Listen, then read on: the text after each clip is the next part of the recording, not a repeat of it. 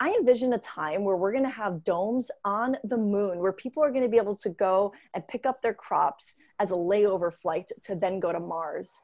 I truly see this as the future. Imagine Mars having biospheres made of something known as silica aerogel that was made by Harvard scientists and NASA Jet Propulsion Laboratory scientists. And it's this cloudy material that was originally used to be the insulator for spacecraft. But it's not too far-fetched to have it be domes on Mars to grow crops. And MOXIE, an instrument on the latest Mars rover, the Perseverance rover, is a material, is an instrument that can convert carbon dioxide into oxygen. And it's going to be able to do that on Mars. So who knows, maybe within the next 5 to 10 years, the robots that are already living on Mars will be able to start building these habitable locations for humans to be able to visit.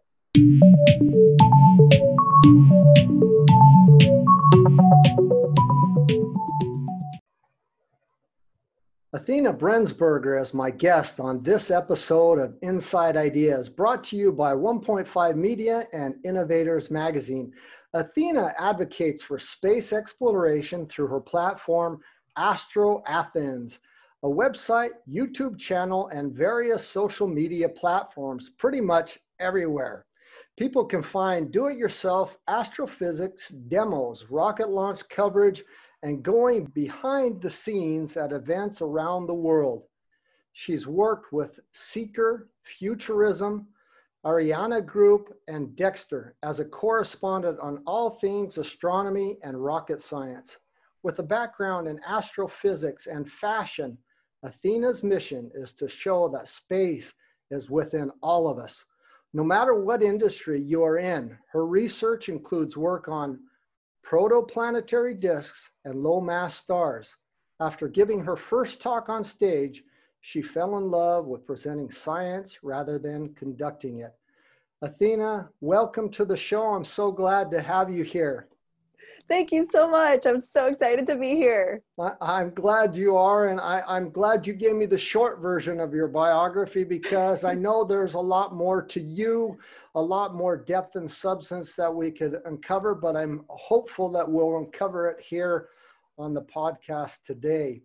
From what I know and have stalked you online, because I follow you on many different channels and just love what you do and how you present things, I know that you're a person of depth and substance, of deep thought, and you provide quality content. And a lot of that content is something that I think we're going to align with, and we're going to be able to get down into some rabbit holes, you know, do some deep dives because of that. To start out, I would like to kind of see if there's something deeper that comes out, because you are a model, you do model, you probably maybe more so in the past, but how did that transition come about, that you went from there to here, or is it still in balance with what you're currently doing, kind of also bringing us up to speed to where you are today? Yeah, they're both quite harmoniously balanced. Coincidentally, I sort of feel, and shockingly, because they seem like such opposing industries, you know, the science industry and the fashion industry, but it really has become so intertwined in my life. I've been modeling for about 10 years now. And it first started when I was pursuing dance and theater when I was much younger. I was 3 years old the first time I started dancing. So my love for the arts actually came before my love for science.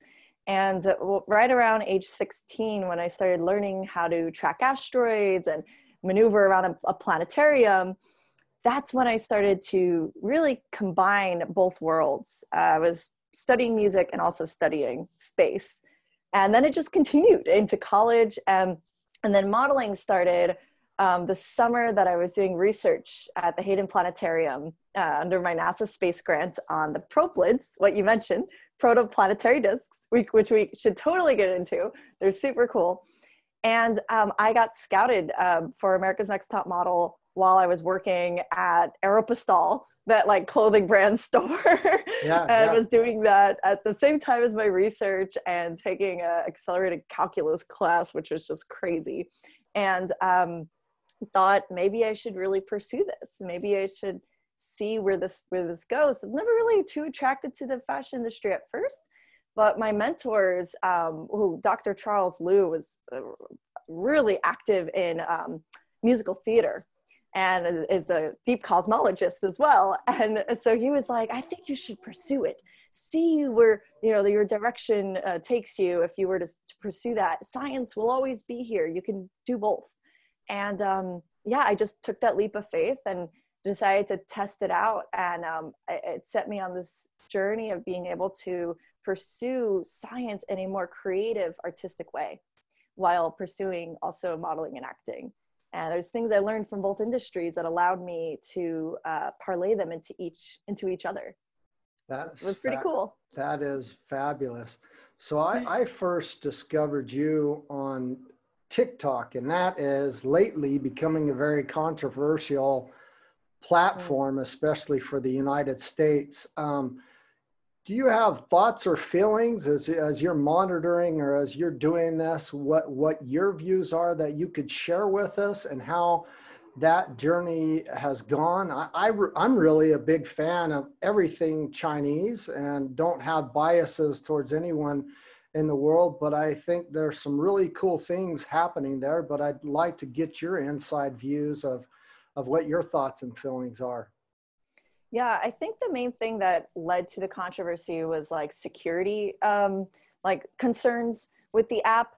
But coming from, I mean, I'm not an app developer, but just having friends that work in IT and develop apps, a lot of apps would have almost risky like security concerns that you would think about, but it's all really, you know, a lot of it's really protected. And I think that there was maybe this misunderstanding probably with the app in the US. I'm not 100% certain on what the status currently is of whether it's going to get banned or not.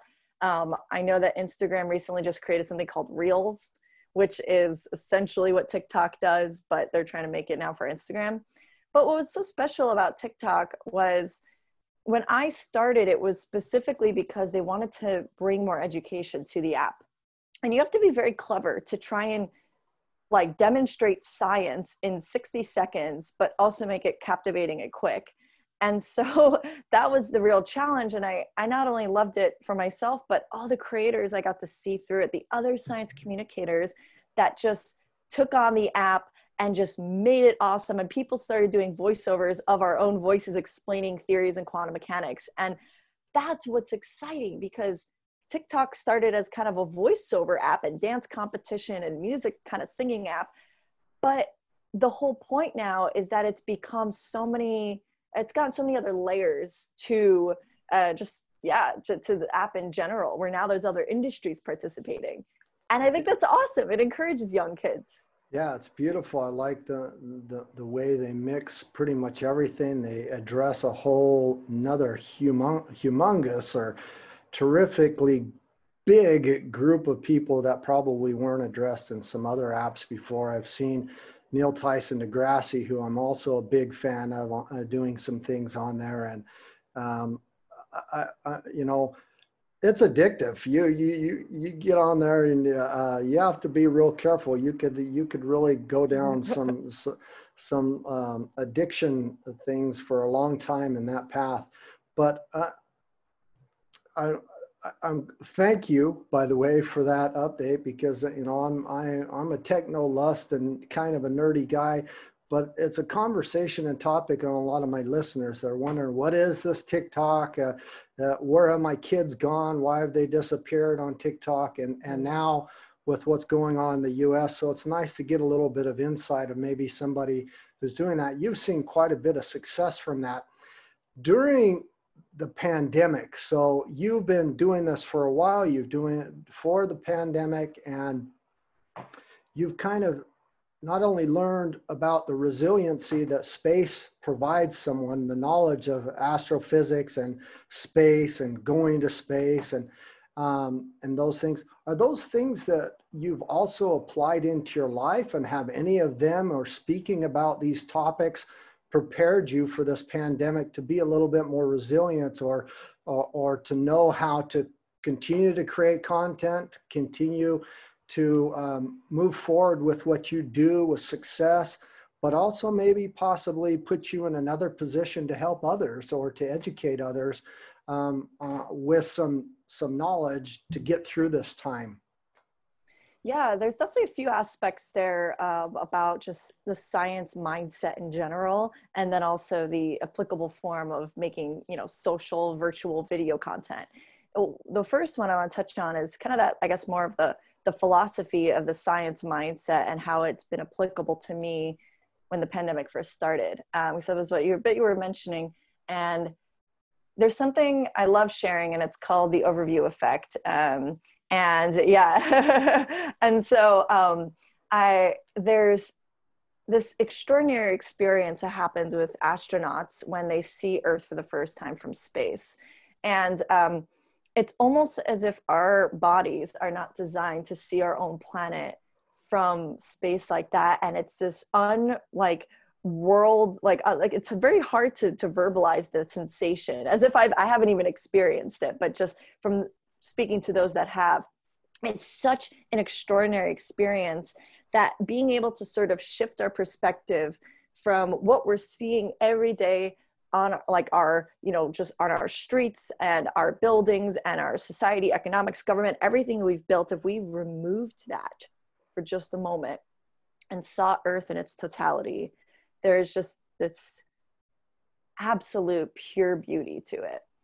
And shifting your perspective to that, I think was definitely vital for me, specifically in the beginning of the pandemic, and then sharing that with others, I think has really helped just generally a lot of people. So you've heard of it? I've definitely heard about it. I speak about it all the time. Not only is it the overview effect, it's also the cosmic perspective. It's one of profound awe. There's actually only about 500 people who have ever seen our planet live from outer space to date. More coming every day, especially with great companies like SpaceX and some of the things that are happening that are occurring, giving more opportunities for people to have that. I have also not seen it live, this overview effect, but I have received that experience in a couple different ways. One, I travel and fly a lot, speak at events, and so I've been on some international flights and kind of had a different view of an overview effect on a long haul flight. I've also seen a lot of satellite and drone footage that gives you a pretty high overview effect of some things. But I recently got an Oculus Quest. And yes, I did. And I, as I told you, I have technolust and I really like technology and things, but it gave me the experience of the overview effect, the cosmic perspective, because I did see the Earthrise live from the Apollo mission. NASA has uploaded not only the moon landing, Apollo 11, but they've done, I believe our Earthrise was Apollo 8 that did that.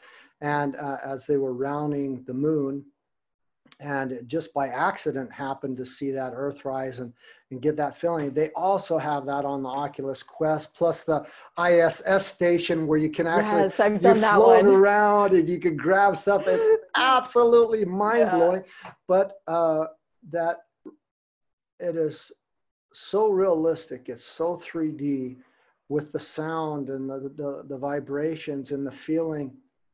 It really gives you that awe feeling. And so there's technologies and things available to give people that feeling if they really need it. Mm-hmm. I believe I had it before I even saw these, because I've also always kind of looked at not only maps like this, but NASA images a lot. And when I speak in my my presentations on the environment and climate around the world, I always begin with two images. One is the Earthrise, December 24th, 1968, and then the blue marble image, which was taken just a few years later, the complete image of the Earth. And what I say is, what is this? You know, and people say, well, that's our planet. And I says, no, it's innovation. Had we not gone to the moon, had we not sent satellites and missions to the moon, had we not looked to outer space and to other planets and to space travel and even trying to get to the moon, we would not have these images. We would not have looked back and had those images of our planet, which began the entire environmental movement. And it is profound, because a lot of environmentalists, tree huggers, they always say, we got to go back to the roots. I hate technology, it's ruining our planet. In reality, it can be used for good and evil. It can be used for bad and good. And it was really used not only by Al Gore, by Carl Sagan, and many other fabulous people to really tell us the lifeblood, the pulse, and the heartbeat of our planet. And that's when I've spoken about Earthrise. I hate to go off on a tangent, but that is my connection. And I feel that connection is very important for every human being to have, because what we're trying to portray is not only that sense of awe and that sense of respect of our only home, but that we're all on spaceship Earth. We're all belong together, that there are no nations and borders.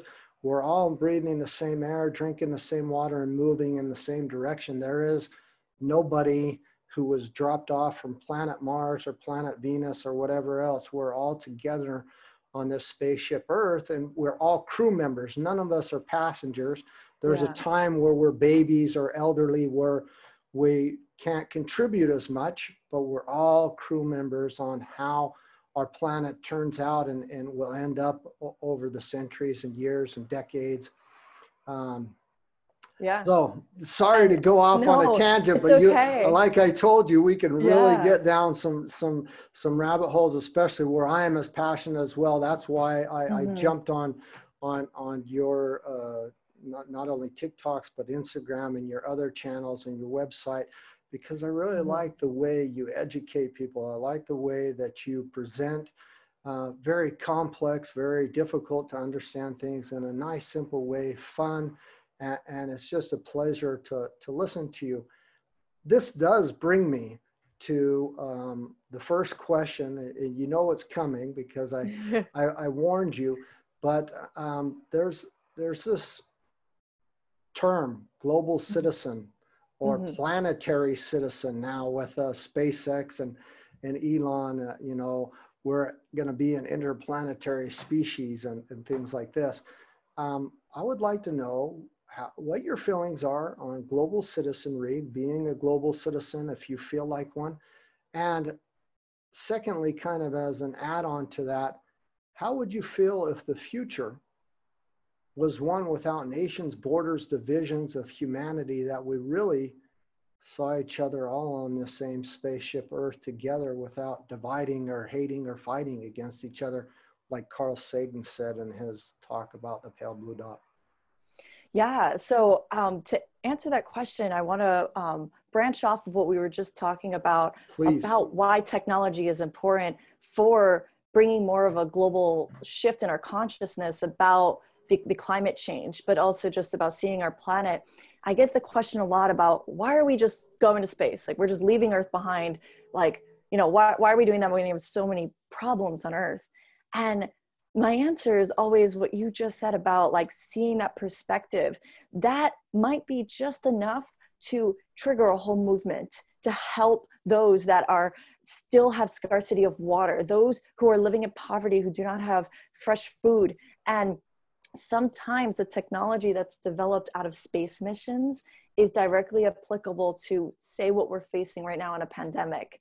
And that would be the second part of the question you asked earlier, which was, that was what my focus has become during the pandemic for my content creation, is what I first mentioned was kind of that philosophy of applying the scientific mindset, but then creating content around that to help those who are struggling in quarantine, who are completely alone, isolated from people if they don't have family or roommates at home.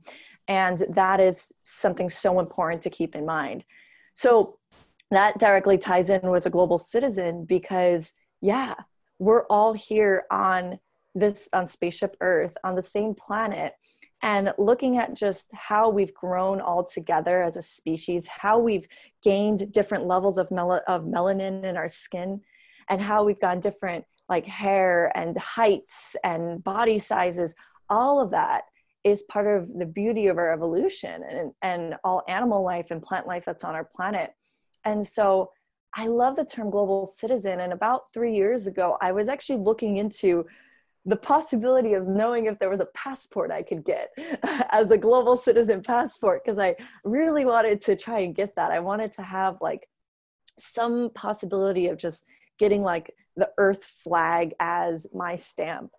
And but then as I've grown over the years, I mean, this was maybe 4 years ago I had the thought, I've started recognizing the beauty of our differences is something to also keep in mind and cherish, to hold on to our different cultures. And my thought on the borders is quite like, it's kind of like torn, because part of me is like, yeah, if we removed all borders, like, I think that would be great, because we need to experience other cultures. We need to be immersed, especially children, because children look at things in wonderment rather than criticism or judgment. They look at things with awe and excitement, and they're like, "Well, why is this person, handling this situation differently or cutting their vegetables differently than this person or than me?" And it could be because of, where they were raised to cut the type of vegetables or whatever. And then I think, well, maybe if we were to start to look at all of us as like identical, I wouldn't want that to remove the beauty of our differences. And I think that's the fine line humanity needs to walk along to remember when it comes to evolving into this next level of equality, because we are equal, but also look at the ways in which we are different as beautiful rather than a determinant of like hindering our inequality, as it shouldn't hinder equality at all. No, not at all. But it should be cherished. I mean, there's so many beautiful things. I mean, the first time I ever traveled to another country that I didn't speak any of their language, and I was the quote unquote foreigner that here in the US people say all the time, oh, the foreigner's the foreigner. And I'm like, no, like, experience you as the foreigner. Then you'll really understand what it's like to be immersed in other cultures. We're all human beings, and we just speak differently because of our vocal cords. And it's just all of that. I love it. And I think that we all need to experience that at least once in our lifetime, if not multiple times in our lifetime. That's so beautiful. I'm glad that you shared that with me, and I'm going to dive a little bit deeper into that rabbit hole. I ask that question to most of my guests, but I don't ever follow it up with what I'm going to tell you now. Carl Sagan said, "We are all star stuff. We are made from the interiors of collapsing stars. Our calcium, our iron in our blood, our calcium in our apple pies, and our nitrogen, and we are the basic elements of collapsing stars, and the basic elements of life are those that are found here on Earth, that Earth is created of. So we are all star stuff, and we are all global citizens. We are part of this Earth, and I use a term called Homo symbios, that we need to kind of evolve from Homo sapiens into Homo symbios. It comes from Professor Chin, who kind of talks about that evolution of humanity, but more so that we become part of a symbiotic Earth. And by no means do I mean that we all look the same, we all speak the same language or have the same culture. As a global citizen, even as a planetary citizen, even as someone who has this world citizenry view, uh, it's okay to still have your belief, your political views, your religion, your color, your religious belief, your non-religious belief. Um, but there is this much higher unifying operating system that connects us all as part of a symbiotic earth, as global citizens and as distant cousins, really, because we're all, connected a lot less than 6 degrees of separation, because we're all really distant cousins, and crawled out of this primordial soup of humanity, and how we evolved, and the beginnings of life on Earth really start with those basic elements and bacteria. And the majority of our bodies are made up of this bacteria. So I am a huge fan of Carl Sagan. If you haven't picked that up yet, or you didn't know that with my pre-questioning. And a matter of fact, I just interviewed his daughter on our podcast, Sasha Sagan, on Monday. But I just think that the wisdoms that he provided us, wisdoms that Neil Tyson deGrasse provides us, wisdom that Athena is providing us, and evangelizing and making it very entertaining, a new form of modern day cosmos or contact, a new modern day of how we understand our world, how we understand space, and how that it's all interconnected, for me is beautiful. And I thank you for that. My question is, with all that you do and all that you've known, who is the biggest mentor or influence in your life? Doesn't have to be Carl Sagan, but that has kind of pushed you or taught you the most, or kind of your personal hero who's helped you on this journey? Or has it just been dry books that you've read, or movies that you've seen, or how you've kind of got to have a mentor, somebody who's inspires you to do what you're doing? I know you do a great job, but there's got to be somebody out there like that. Is there such a person? Yes, 100%. I'm always talking about how important it is to have a mentor in whatever field you're in. And for me, it was my first astronomy professor in college, Dr. Charles Liu. I mentioned him earlier, actually, in the beginning of our interview. And he is just so extraordinary. We're still in contact. We definitely still talk. And he not only was my mentor for my research when I had the NASA space grant at the Hayden Planetarium, but he's the one who I would chat with about like modeling contracts when I went to Korea for the first time. Like we would meet up, and I would meet his students at the Hayden Planetarium or at the College of Staten Island. I'd say hello to all of them, chat and everything, and just talk about, space. And then we would chat about kind of my next contract in Hong Kong or Korea or wherever. And it was just so awesome, because it felt like, and it still feels like, no matter what, it's like I have this support, but also like I'm able to really go to just someone who's really wise and has done the things that I am doing and want to do. So he's like published astronomy books, is like the most amazing science communicator that I know. Our first day of class, he literally ran into the classroom, jumped on the desk and said, "Who wants to learn about space?" And then took like a spinning stool, put it up there, asked for a volunteer, and demonstrated centripetal acceleration. Like by putting the arms out, and you spin slower, and then pulling it in, and you spin faster. And I remember looking around the classroom and just seeing everyone, it clicked for them. All different like majors as well. Like this was astronomy 101. So for a lot of the students that weren't physics majors, this was like extracurricular for them. And there were art students, business students, all of the above. And they just were like, wow, I just learned something that I never thought I would understand because the names sound so complicated. And that day I just knew it. I was like, I want to be able to communicate science the way he does. So yeah, my biggest inspiration. Dr. Liu, you're awesome. Great. Yeah. He's great. Well, he'll definitely hear the shout out, but thank you for sharing that. And Yep. I'm the same way. I have some great mentors as well.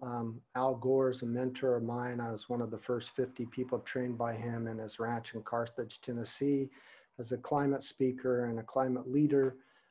William McDonough, who wrote the book Cradle to Cradle and Upcycling, is a friend of mine and has mentored me on many things, and many, many other greats. And I believe mentor, or even if you never meet them but have read their books or seen their works, like Carl Sagan, can mentor you, and you can create almost a mastermind by following their works and looking at them to see the passion that they delivered. And it definitely sounds like your mentor had the passion and the way to convene it that made it something that could be very scary or complex, something fun and interesting.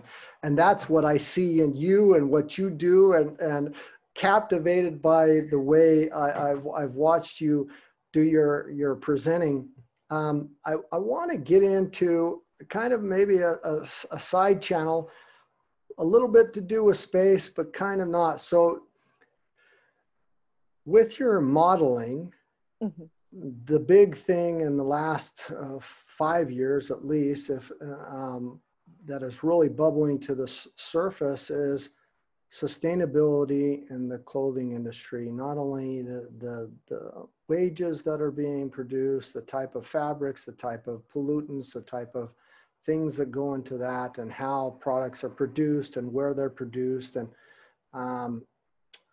I'd like to know your thoughts and feelings on that, and how maybe you have pushed sustainability or thoughts or processes into this industry. And also if you're one of the advocates out there saying, you know, even though I'm a model, we need to kind of do it different. There's a different, better way to produce and to consume and to have products that don't harm human health and wages, but also our environment and our planet. Yeah, completely. I was about, I would say 3 years ago, the first time it really clicked for me. And it's kind of a terrible thought. It was about like, what would happen if my house burned down, which knock on wood, that won't happen. But I just thought, I'm like, would I really miss any of my material items? Do I actually need any of my material items? And the most I could think about was actually my childhood teddy bear, to be honest. Everything else, I just realized like, wow, all of that is replaceable. As long as my family is safe, that's the most important. And to have, you know, a new roof over our head.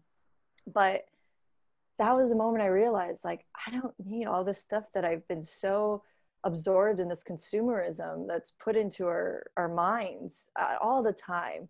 I mean, we see it on the computers, we see it walking down the street. I mean, everywhere there's just this need and this obsession with constantly purchasing because you think you need more. And that moment, that realization, I just got up and donated like 80% of my belongings. I remember that specifically we were giving out, it was during winter time, and we were collecting bags for the homeless, and we're putting together all the stuff that we could and handed it out to them. And ever since then, I just really started looking at my purchases. I started really looking at thrift stores and thought, let me just see what that's like. And then I started really like, this actually is from a thrift store. It's so spacey, which is so cool. I found that at a thrift store.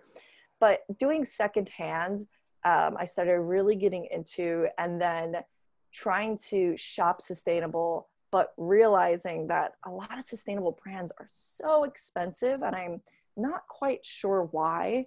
But I've noticed like even big corporate, like huge companies like H&M have their own section of fabrics that were recycled from people that donated their clothes. So it's called like Consciousness, I believe. And so I really love that they have that. And being a model, especially doing showroom. So showroom is when we're presenting like the newest collection to stores like Macy's and Saks Fifth Avenue for a specific client. And if certain collections don't make the cut, there's all these samples made that just sit in warehouses, and eventually some brands will donate, but a lot of brands don't. because they don't want their patterns to be repeated elsewhere, or they don't want people to copy them. So a lot of times they'll actually get dumped. And those dyes, those fabrics, and the human labor that went into it is just such a waste. And I realized this about, I would say 2 years ago, the first time I actually decided to ask a client of mine, like, what it was, what they do with that. I'm not going to mention their name, but after that, I was like, I personally cannot work with them anymore.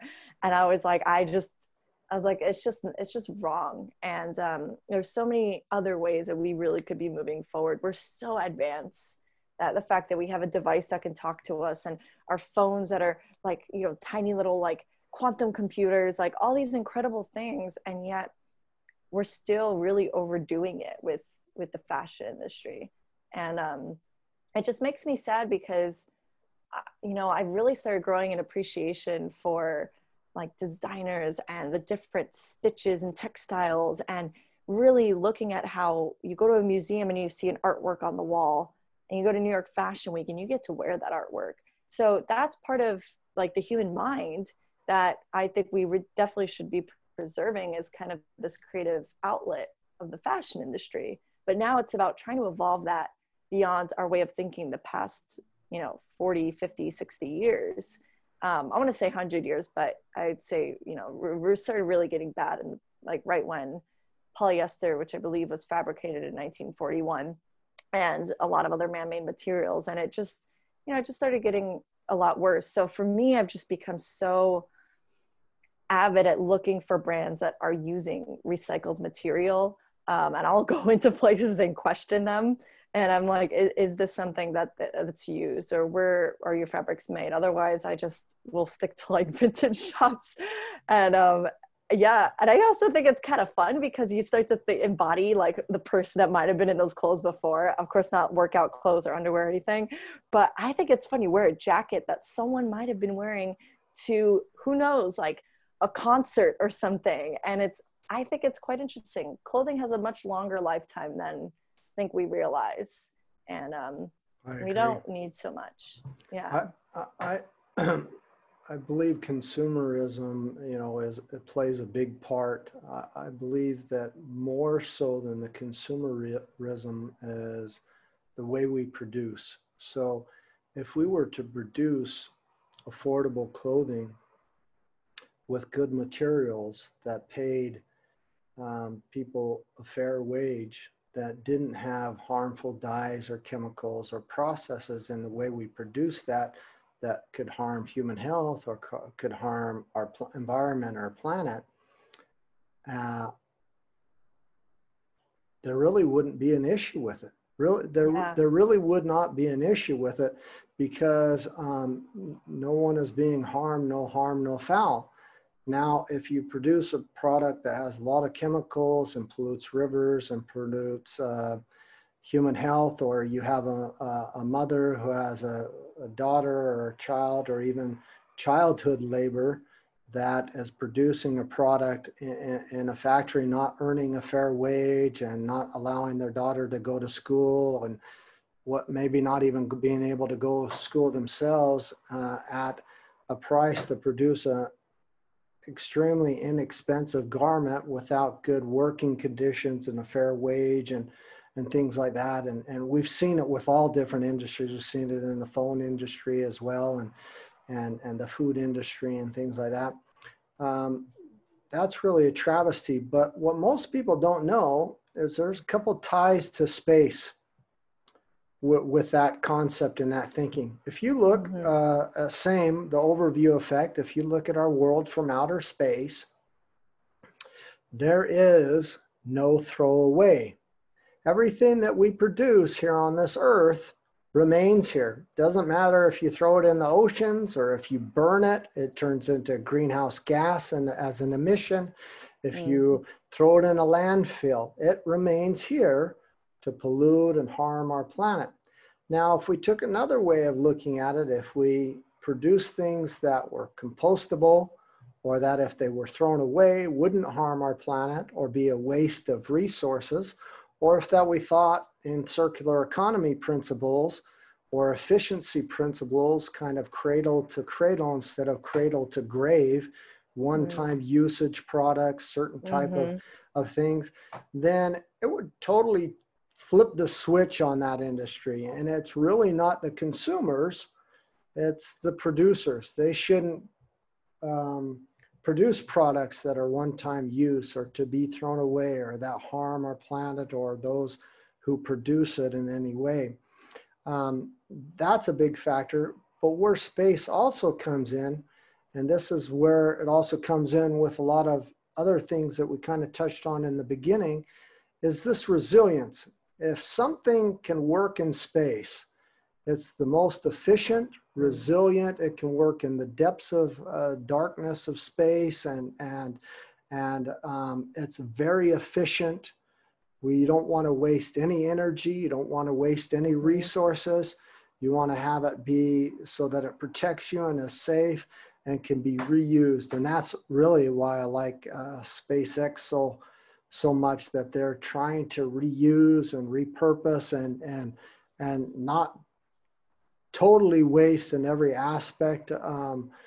How we travel to space, how we get to Mars, how we do things, that it's in a smarter, more efficient way of doing that. And those efficiencies, that way of thinking, how can we do it in the harsh conditions of outer space, need to be applied to our planet, because we are also locked into our planet Earth. There is no throwaway. And so if we think in those biological cycles and those technical cycles, it's so fabulous what we can see, that those same principles apply, but it's one that is more sustainable for the future. Yep. Which leads me really, unless you have a comment about that, which leads me into okay, go ahead and give your comment, because the next is the most hardest question I'm going to ask you that we're going to go into next, but go ahead and make your comments on that. The International Space Station is the epitome of recycling. And you made me remember that. Even their urine, they recycle that into water. And everything on the space station, if you've ever watched any of those really long NASA broadcasts that, I mean, like 7 hours long, before like Doug and Bob, they were on the Demo 2 mission through SpaceX, the Dragon cargo capsule, sorry, the Crew Dragon capsule. Right before they left the ISS, International Space Station, to get onto the capsule, they had to do a whole like laundry list of checks. They're like, okay, so you had 2 lunches, we have 2 empty lunch bags, and we have, 4 bottles completed, or, different objects. And they are so, like you mentioned, efficient with every single thing that has been used.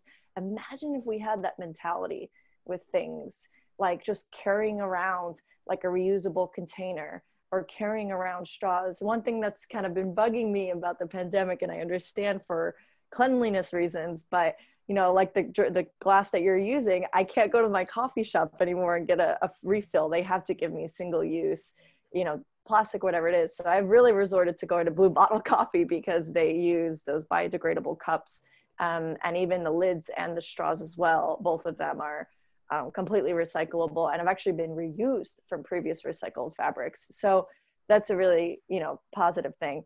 One other thing I'm just going to mention really quickly is you reminded me of the dyes, even harmful to our own health. I learned that I have this crazy allergy to dispersed red 17. I actually am covered in hives right now. It's not too bad, but I'll break out in hives when I come in contact with certain materials, fabrics, and colors. And that alone, so many people might say, oh, I have really bad eczema, really bad hives. Look at the things you're using. Those chemicals that aren't natural to our human essence. They're not natural to us. We should not be using them. And being in the modeling industry, all the makeup, the hair products, the aerosols, all those things, I'll break out on my head as well, like from certain shoots, and I have to go home and immediately get it off. And so my makeup bag, over the past 10 years has gone from a lot of stuff to now I own one brush, like one eyeshadow thing, and then Vaseline for like my lips.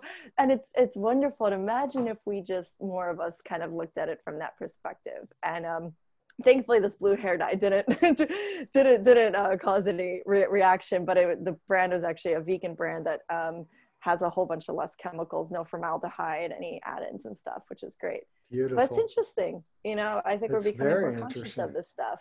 Yeah, So, we have to, because we only have one planet, and so yep, eventually, you know, there just, I mean, if we, I don't want to get too far off on a tangent, but if we kind of refer to what Greta spoke, you know, has been promoting mm-hmm. on this, she says, why go to school if you yourself are not listening to that what you're trying to educate me in? Why go to school if our politicians are doing a total opposite thing than what you're trying to teach me about our future, about the way the world is and what's going on?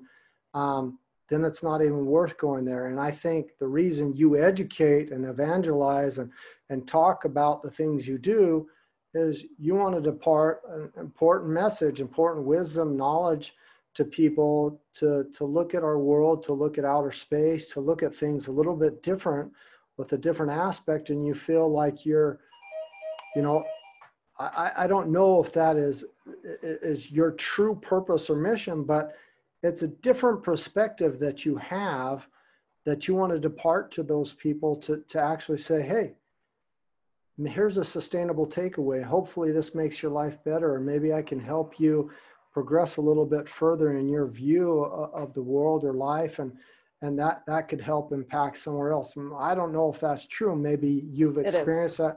Okay. Yep. I mean, do you have like a mission or why or purpose that you say, this is why I do it? This is why I get up and create this content? Because you create content for many platforms, and it's a lot of work. Why do you do it? Do you have a purpose, mission, or why? Could you share that with us?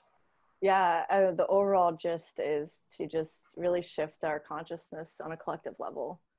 And that can sound so broad and crazy and maybe hippy dippy, but it's really, it's ingraining this more scientific perspective of everything, of our own decisions we make with ourselves, with each other, and with the world that we live in. And I think that if bringing it in a non-intimidating way, which science can be very intimidating at a young age, then we will actually really start to evolve altogether.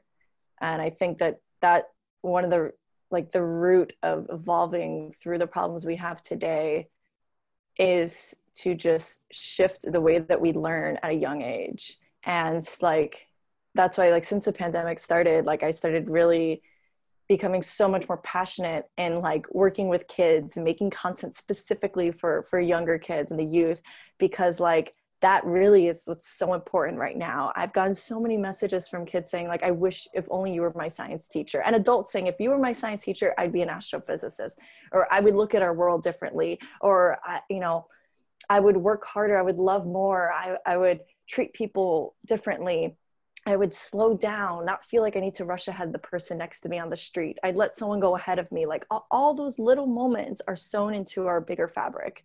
So, but the overall answer is shifting human consciousness on a collective level.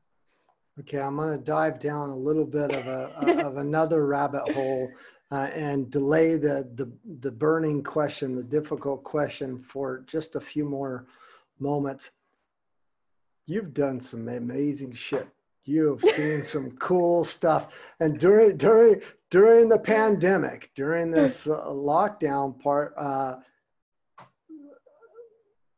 my friend Elon Musk and other futurists and other leaders who have this resilience, have sustainability, have this big picture of our world and how they create things, they were all put in a unique position to help others with respirators, to help others with food and things in need. Kimball Musk, Elon's brother, he delivered food and did a lot of amazing things, planted trees during this pandemic. But every single Tesla, SpaceX, his neural net, and on, Yeah. Solar City, and whatever else he's working on, they continue to have deadlines and operate and work through this pandemic time. Maybe it was controversial, but he met the goals, he met the challenges, he met the deadlines, and you you got to see some things live and experience some stuff. I'd like to hear about that and how those experiences were from you, because also in that, and I don't know if this was earlier before the pandemic or during, you also saw some things about how to grow food in space and vertical gardens. And I want to hear all about that. I want to hear about those cool things. Yeah, that's all thanks to an awesome program at NASA. NASA has something called NASA Socials, and you should totally apply, and anyone watching should totally apply for the next missions. Now it's all virtual, of course, but I first heard about it actually about 4 years ago. It's funny, I've said the number 4 a lot. About 4 years ago, a lot of things have started for me. And I applied to a mission, and essentially you're going as like media, but social media. So just like how press and media have their own access, we have our own access as social media. And it's not for people with like, you know, millions of followers. It's for everyone. I mean, they want to expand this to, you know, sports players and musicians and artists, like every single person. And I got accepted. And recently, the one that you probably had seen when I went to learn about how they grow plants in space was for the final Dragon cargo mission. It was right before Demo 2, so right before Crew Dragon, which is with the 2 astronauts. And that was my first SpaceX launch. And it was the beginning of March. It was March 3rd. And I got to go down to Florida, Kennedy Space Center. It was right before limits started hitting, I think, the US right around like March 18th. And so at this time we were good to go. And I got to go inside of the veggie facilities. So we learned all about how they're growing vegetables in space. Now they're growing peppers. And it was extraordinary. And they work with schools as well. So it's like citizen astronauts and citizen scientists. They get to collect this data and information of what they're doing on the ISS, and students get to go through the data and then they contribute to NASA. It's extraordinary. I love it. Yeah, it's fabulous. And then I watched how you watched the launch and you saw the experience and things. That was truly amazing. And thanks for taking us on that journey. But you also were at a loss for words, because you had at some moments, not all the time, because I could tell it's an awe-inspiring thing. You're in the moment. It's so big, and it's really interesting. And I really appreciate you taking us on that journey. And for all my listeners, I would really recommend that they go to your videos and your website and everywhere where they can kind of watch what happens, because it's really a nice behind the scenes, behind the curtain look at what goes on and the grandeur of it all. Excuse me. The whole tie of space and innovation and the things that go into all that process, as you mentioned, the Crew Dragon, launched, and they've since returned, and first time in 11 years that we've had a crewed mission from the US where it's not from Russia, or go to the ISS space station, and where we're really getting back into not only the space race, but the race for innovation and for technology, and bringing back some things that could really help not only the United States, but our planet as a whole, in a lot of ways, to live better, to live differently with this resilience here on Earth. Some of the tools, if you look at the old Apollo missions or the old space launch missions, and even the current Russian missions that send those up to the ISS, their control panels, their instrumentation inside the cockpit is that of, a decade, 2 decades ago. It's outdated, it's old. And then when we saw the Crew Dragon, and they have touch screens, 12 buttons and touchscreen, and that's it. It's like the future is here. Finally, we're getting up to, and a lot of it's automated. Even though they have the checklist, there's so much that is really taken care of and has securities and redundancy to help them. You probably have a lot more insights into that than I do. I just know enough to be dangerous, but I also follow that in a lot of respects because I look at it from a different lens. I look at it as a lens of sustainability, a lens of resilience. I look at it as we are all star stuff and stardust, and that these elements and the way we're made up is. So I want to understand that. I also want to know where we want to go into the future. So I don't know if you have any insights that you could share with us on that, and if not, then I'm going to lead you into another question. Let's go into that big question. Okay. I'm really curious, so I want to know what it is. Okay. The next question is the burning question, WTF, and it's not the swear word, it's what's the future? So right now, the future we're living in is with gas masks, or face masks, social distancing, lockdown, borders, things like that. Black Lives Matter, some unrest. Beirut just happened. We've got unrest in Belarus, protests and new voting things. What's the future? Yeah. It's where my mind goes. It's kind of like where you were saying your lens is really on seeing the overall environmental impact and our impact on ourselves and reusability. And my lens is really is around education. And the first thing that I'm thinking is about how this is evolving the young minds of today and the adult minds of the future.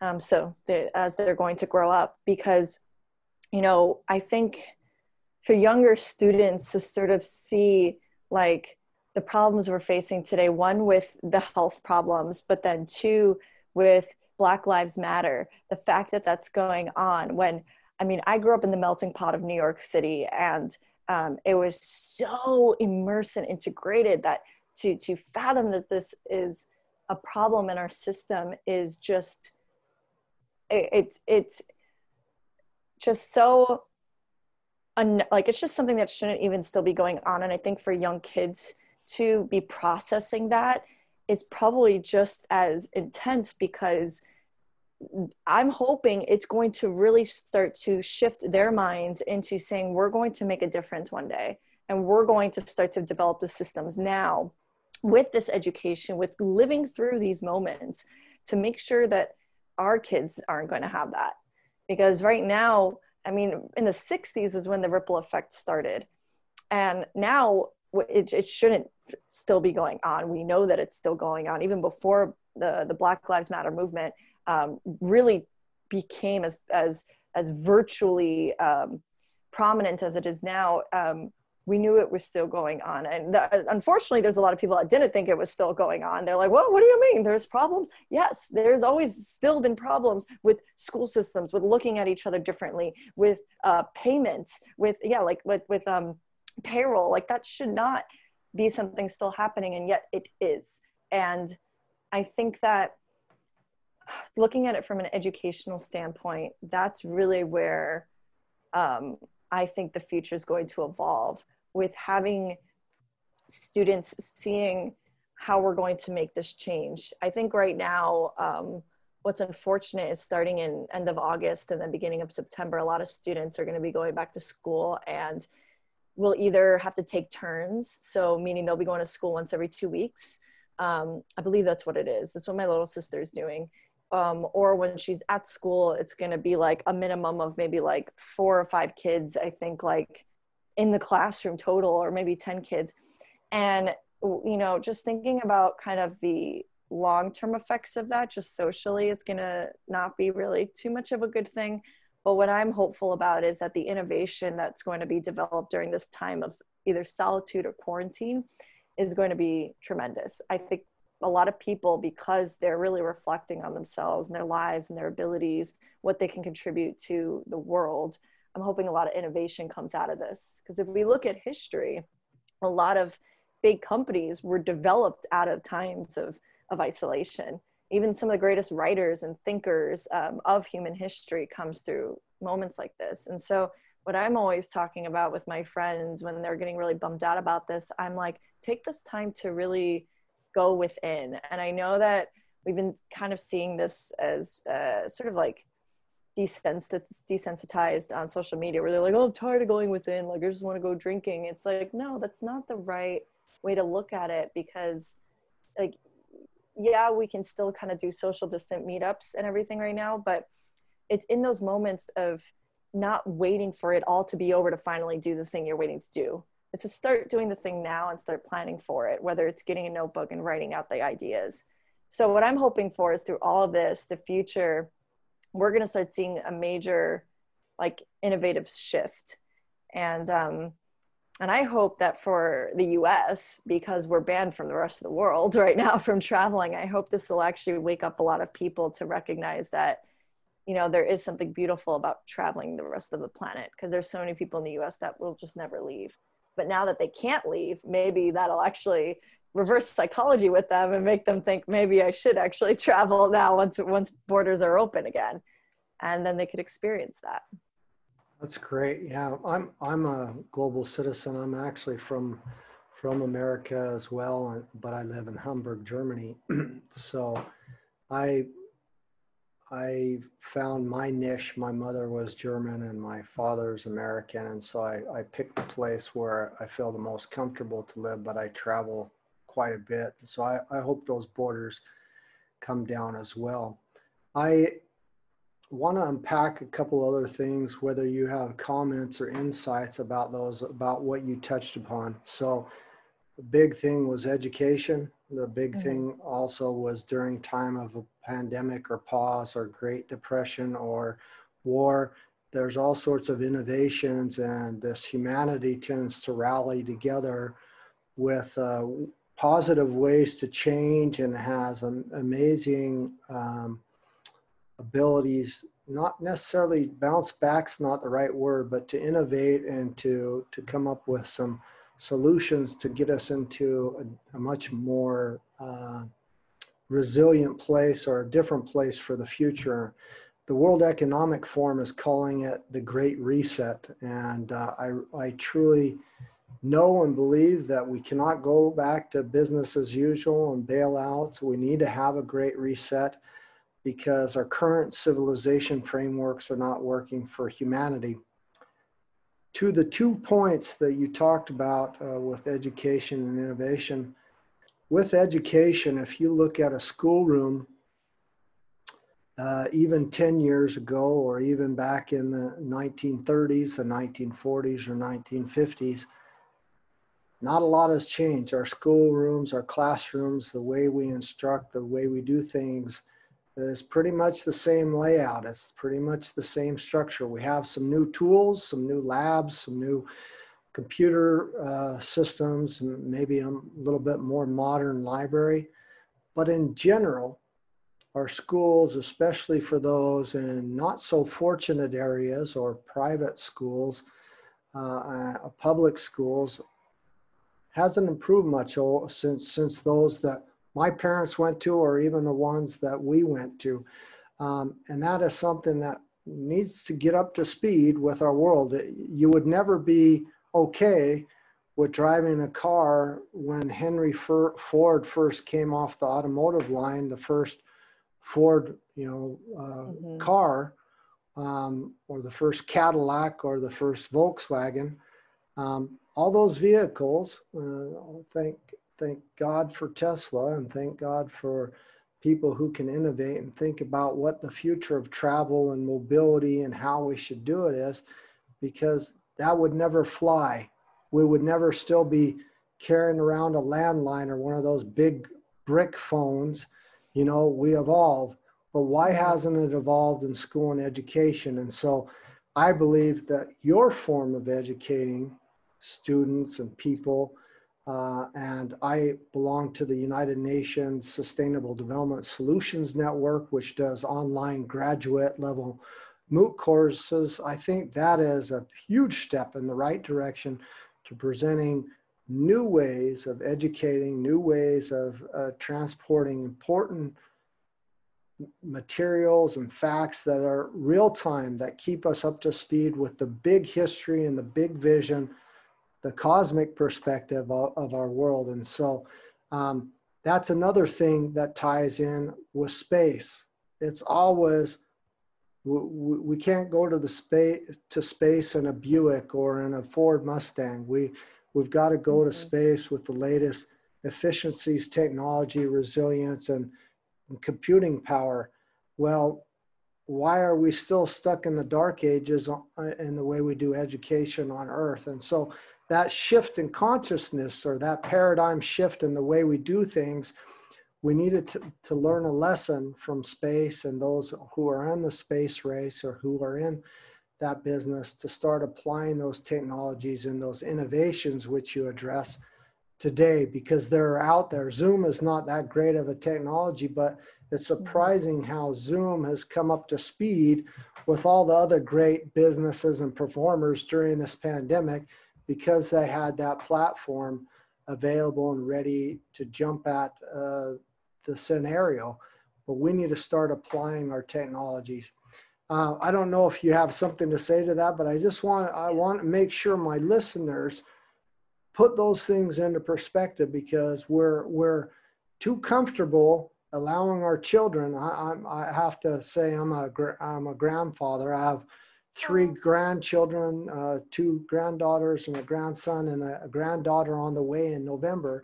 And I have 4 adult children. So I'm extremely concerned that the education system of today is not up to speed. One of my daughters is actually an educator, a teacher, and a fabulous educator. And she is still living on and operating and doing a lot of the old models. We need to get up to speed. I think it's important for humanity, not just the US, but for the entire world. And that's one of the United Nations Sustainable Development Goals. The reason I ask you this burning question is because we need to know what the plan is for the future. So the crew demo and SpaceX that sent the Falcon and the Dragon off and is currently continuing to launch and to send the Starlink broadband network satellites continually, which that's continuing to progress. But that plan, that mission has been in place for quite some time. It just didn't happen yesterday. They've been working on it for a long time, and they've reached and met the milestones well over 10 years, I think. And you probably would know that more. The same thing for that and for other technologies and education, and that there has to be a plan in place. And right now we are a global planet. We are this symbiotic Earth, this one spaceship Earth. What is the plan for humanity? What is the plan out there? And that's why I kind of ask you that question, because it's important that we all know what it is so that we can achieve it. And you might know that I'm a Sustainable Development Goal advocate, and I speak about the Sustainable Development Goals because I believe that is the historical precedence. The first time 197 countries came together and agreed upon anything, let alone a global plan to save us and create a sustainable infrastructure for our entire world. People don't know it's a historical precedence. They don't know that it's a global moonshot. It's the first ever world's global moonshot. It's hard enough. You're in New York, so you've probably seen some things from the United Nations, that it's hard enough that 2 countries try to decide on where they're going to go to lunch, let alone 197 decide on a roadmap for the future by 2030 and how we're going to get there and how it's going to be a better world than we're in today, and help us to keep our planet capped at 1.5 degrees of warming in the Paris Agreement. So that's a plan and something I talk about, but where it also ties into space again, which I want to kind of go back to what you said about innovation and education. I come from a generation where my visions of the future were Star Trek, were Yes. 2001 Space Odyssey, were Yep. Star Wars. So they all had to do with sci-fi, some kind of space. But you also mentioned Black Lives Matters and some other things that tie nicely into that. In Star Trek, there was no smoking. They had no currency. They had the Trekonomics economy, so there was no currency or form of monetary system. Yet they had a different type of economy where everybody was educated, had uh, technical jobs clear down to a bar person who serves drinks at a bar. They had the technologies and innovations. And when I watched that, even though it was movie magic, science fiction, it was a whole nother world of the future that was created and presented every single week. And in that process, when I watched that, um, it inspired me and said, boy, I'd like to live in a world like that where there's interracial couples, interplanetary different species all getting along together and new discoveries, that there's new technologies like a 3D printer and a hollow room and tricorders and whatever else the cool gadgets were. All those today, pretty much in one form or the other, have come to fruition. They've been realized through innovation because some engineer, Steve Jobs or somebody, saw that and was inspired and said, yeah, that's movie magic, but I'm going to engineer that. I'm going to make that happen. In one way or another, we've been able to realize that. And so now I'm coming to my point. Today, and for the last couple decades, we have not had any TV, movie programs or series that I can speak of that show me what the future is going to be like in 2030 and 2050 that are not dystopian. I can't think of one that says, boy, that's the future I want to live in, because they're all very, very Mad Max, very fighting over resources. Yeah. They're very dark and very dystopian. And so with that education and with that innovation, I think we need to help humanity. And I like how you do it through your show and through what you do talking about space. You present a beautiful vision of a different type of future. And I think we need more media and content that presents those visions. I know you do some stuff with Tribeca Film Festival and some other things. That is some media that not only children, but humanity needs. So they say, wow, I want to live in that green, beautiful, clean air, oxygen future. And I'm an engineer, or I'm an architect, or I'm an educator. I'm going to make sure that we maybe do it with movie magic at first, but I'm going to start working towards us achieving that. And that's where the goal of the sustainable developments, the narrative about talking about it and educating people so that we can start striving for it. Because right now, if we were to strive on our current models, or what we were to strive for what we're currently seeing, it doesn't look good where we're going. It looks very, very dystopian. There's only a few people like NASA and Tesla and some other great companies that are working on some good futures for a new societal structure, a new way of living that I'm really hopeful of. Yeah, it's really in the mindset. You know, like as you're speaking and I'm really thinking about that, it really defends so much of why I do what I do, which is to shift that consciousness. What I mean is really that mindset. Because if we're looking at films like this that are more destructive as versions of the future, that if we go to space, it's going to be a struggle, it's going to cause this, and there's going to be, you know, like if we are a multi-planetary species, there's going to be wars between the Martians, the space bearers, and the Earthlings. And if we look at it that way, all we're doing is we're not becoming hopeful for the future. We're really stagnating ourselves. A really incredible school that I work with is called Dexter. They're based in Wichita Falls in Texas. And their system and their structure is all about the innovation of schools of tomorrow, and really focusing on that evolution of bringing a different format of education to students. And you mentioned, if you look inside a classroom, And it's funny because you were actually saying the same thing that the CEO, Michael Arthur Elias, said in an interview that he did about a week ago, about specifically the structure inside of a school and how to change that, and how they're changing it. And I've been doing virtual streams with them called Cosmic Playground, where we do like hands-on activities, learning about space. We made Mars rovers and learning about a bunch of things. And it's this interactive feature. I mean, this is, again, because of COVID, but we're able to, there's a chat going, and I'm able to communicate with them and chat with them and bring them on the stream. And we build things in real time and learn about this stuff.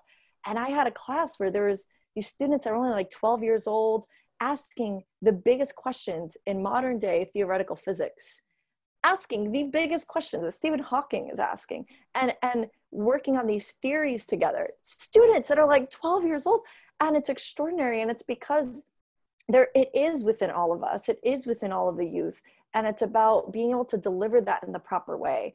And I really encourage you and everyone to check out this school, Dexter, because the way that their structure is and the way that they really are getting on that level of the students and realizing the brilliant potential that all students have within, and learning to bring educators together the way that they should be, like you said, like your daughter, for instance, and think about the amazing things she's doing in the classroom, but imagine being able to repeat that and being able to teach the technique that she uses to all these other instructors, so that when she's ready to retire, not teach anymore, other instructors can do what she was able to do. And I think that's what really comes with the infrastructure of planning the educational system of the future, is being able to find a way to automate it, but be able to take the things that work and then repeat it, so that this happens in every classroom.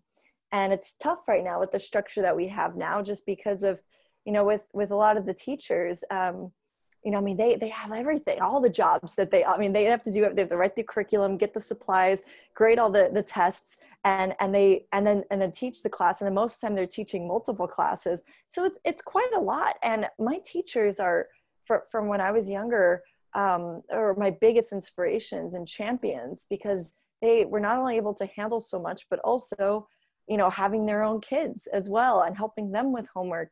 And imagine being able to structure in a way where you have the educators being able to strictly educate, and then having the assignments be graded in a different way, or creating assignments that are fun. Most of the time kids hear the word assignment, they're like, oh, no. But now when I do my streams with kids, I'm like, yeah, like go ahead and like make your thing. And they're like, I'm totally going to do this task. And they're so excited because it's conveyed in an exciting way, and because they think they could do it. Most of the time, if they don't think they can do it, then that's when there's a fear. So it's been extraordinary working with this platform virtually, and it's just so awesome. And I think that really is the future of the school system. I believe we're going to be seeing many, many more things from you, that your journey is actually just beginning, that I hope you remember little old Mark when I call you in a year or two and try to get another podcast or a discussion with me when you're this famous superstar educating our world, because I really believe that the way you do is it's very contagious. It'll spread, and it's enjoyable to watch you.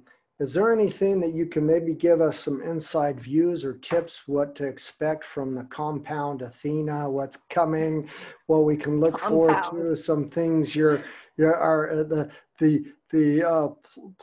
shuttle Athena, I'm not sure what the right term is, the Space Lab Athena, maybe. I love that. I love all of these terms that you're coining. I think they're all super awesome. Right now, my main thing is I love connecting people, as we've already discussed in the beginning of our Zoom session, and I want to be able to build that on a much bigger scale, where there's so many people I've just had the pleasure of meeting over the years, just in the space industry. And so on my website, I'm building a new feature where I'll be able to connect people around the world to one another within the space community. So that I'm hopefully going to be releasing quite soon to the public. I definitely want it to be very interactive and fun and educational, especially now that we're all virtual. I think it can be quite lonely, our planet. And I think that finding ways to find your own company, your cosmic company, is a way to do it. And so that's definitely something coming soon.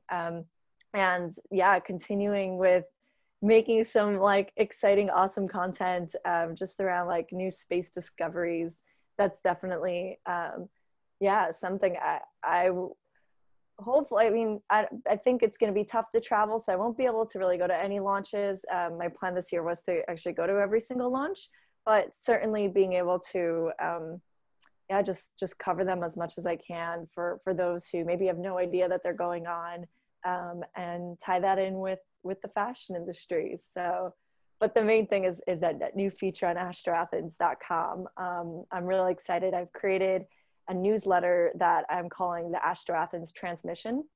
Very Star Trek-y. I love it. I love it. Yeah, and it has like a whole bunch of astronomy history per month. So this day in astronomy history, as well as upcoming launches or meteor showers or discoveries that were made, things you can do to go outside and check out either in astronomy or streams to catch that are from NASA or SpaceX. So I've just started doing that. It's been really fun, actually. So I'm hoping to make it a little bit more interactive in some way. But that's really the main thing right now. I have one last request or type of question for you. If you could depart a message or an empowering takeaway, sustainable takeaway for our listeners, something that they could implement that would make their lives better, a word of wisdom or your message that you say, you've got to know this, you've got to hear this, this is going to help you, what would that be? Well, could I get you to depart something like that to our listeners and say, dang, I didn't know that, or boy, that was great wisdom, that's really going to help me, and I'm gonna check out her website, I'm going to check out her Twitter, I'm going to check out her Instagram, I'm going to check out her videos, because that's what I need.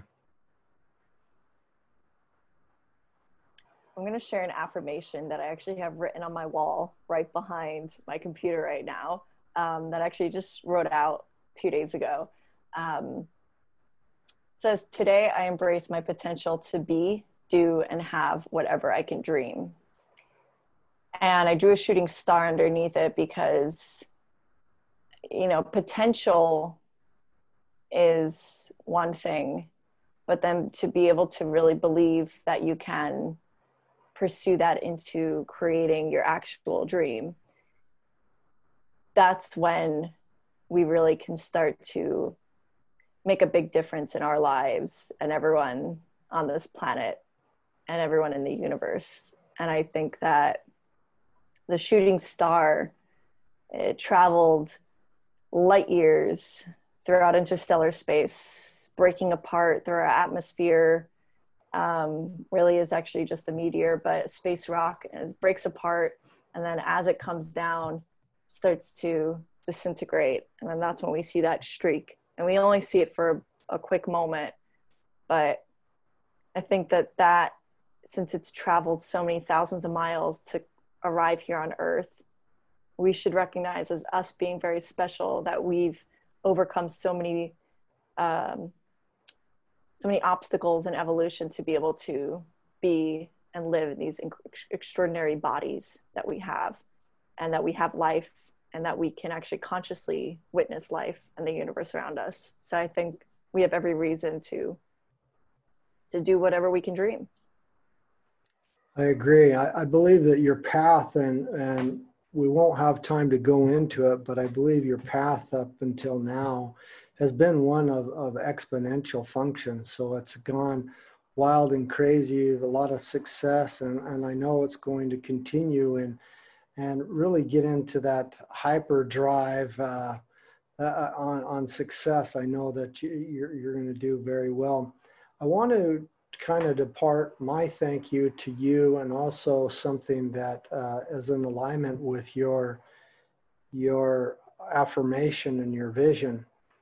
And I say it and talk about it a lot in not only the Sustainable Development Goals, but also when I talk, I'm a big food reformist and talk about food and how it can fix and save our planet. But I speak a lot about how we can make our planet better, how we can draw down our climate crisis and global warming and kind of create these resilient, desirable futures to live in.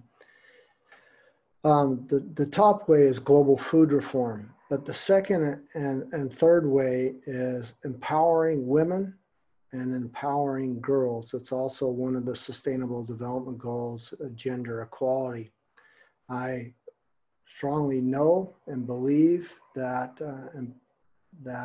everybody needs to be empowered and have that, but I know that gender inequality, especially for women and girls, has something that is really messed up in our world and needs to be fixed. I believe that you're a powerful woman and you can empower many women and girls with your wisdom and your knowledge and your education. And that's where you'll have the biggest impact of making an innovation and an impact for purpose at bettering our world. And just would like to thank you for that, what you do, but also encourage you to keep going and do it exponentially and touch as many women and girls as you can to join in astrophysics and astronomy and space and to the betterment of our world and future, and especially around the education you do. I thank you very much for your time. And unless you have some other wisdom you want to depart, this is it. And I thank you for your time on the show and the podcast, Athena. It's been a sheer pleasure.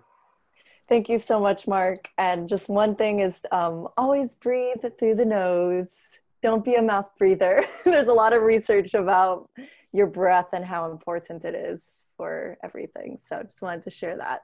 Absolutely true. Yep. Thank you so much, Mark. This was awesome. Thank you. Take care. Bye. Thank you.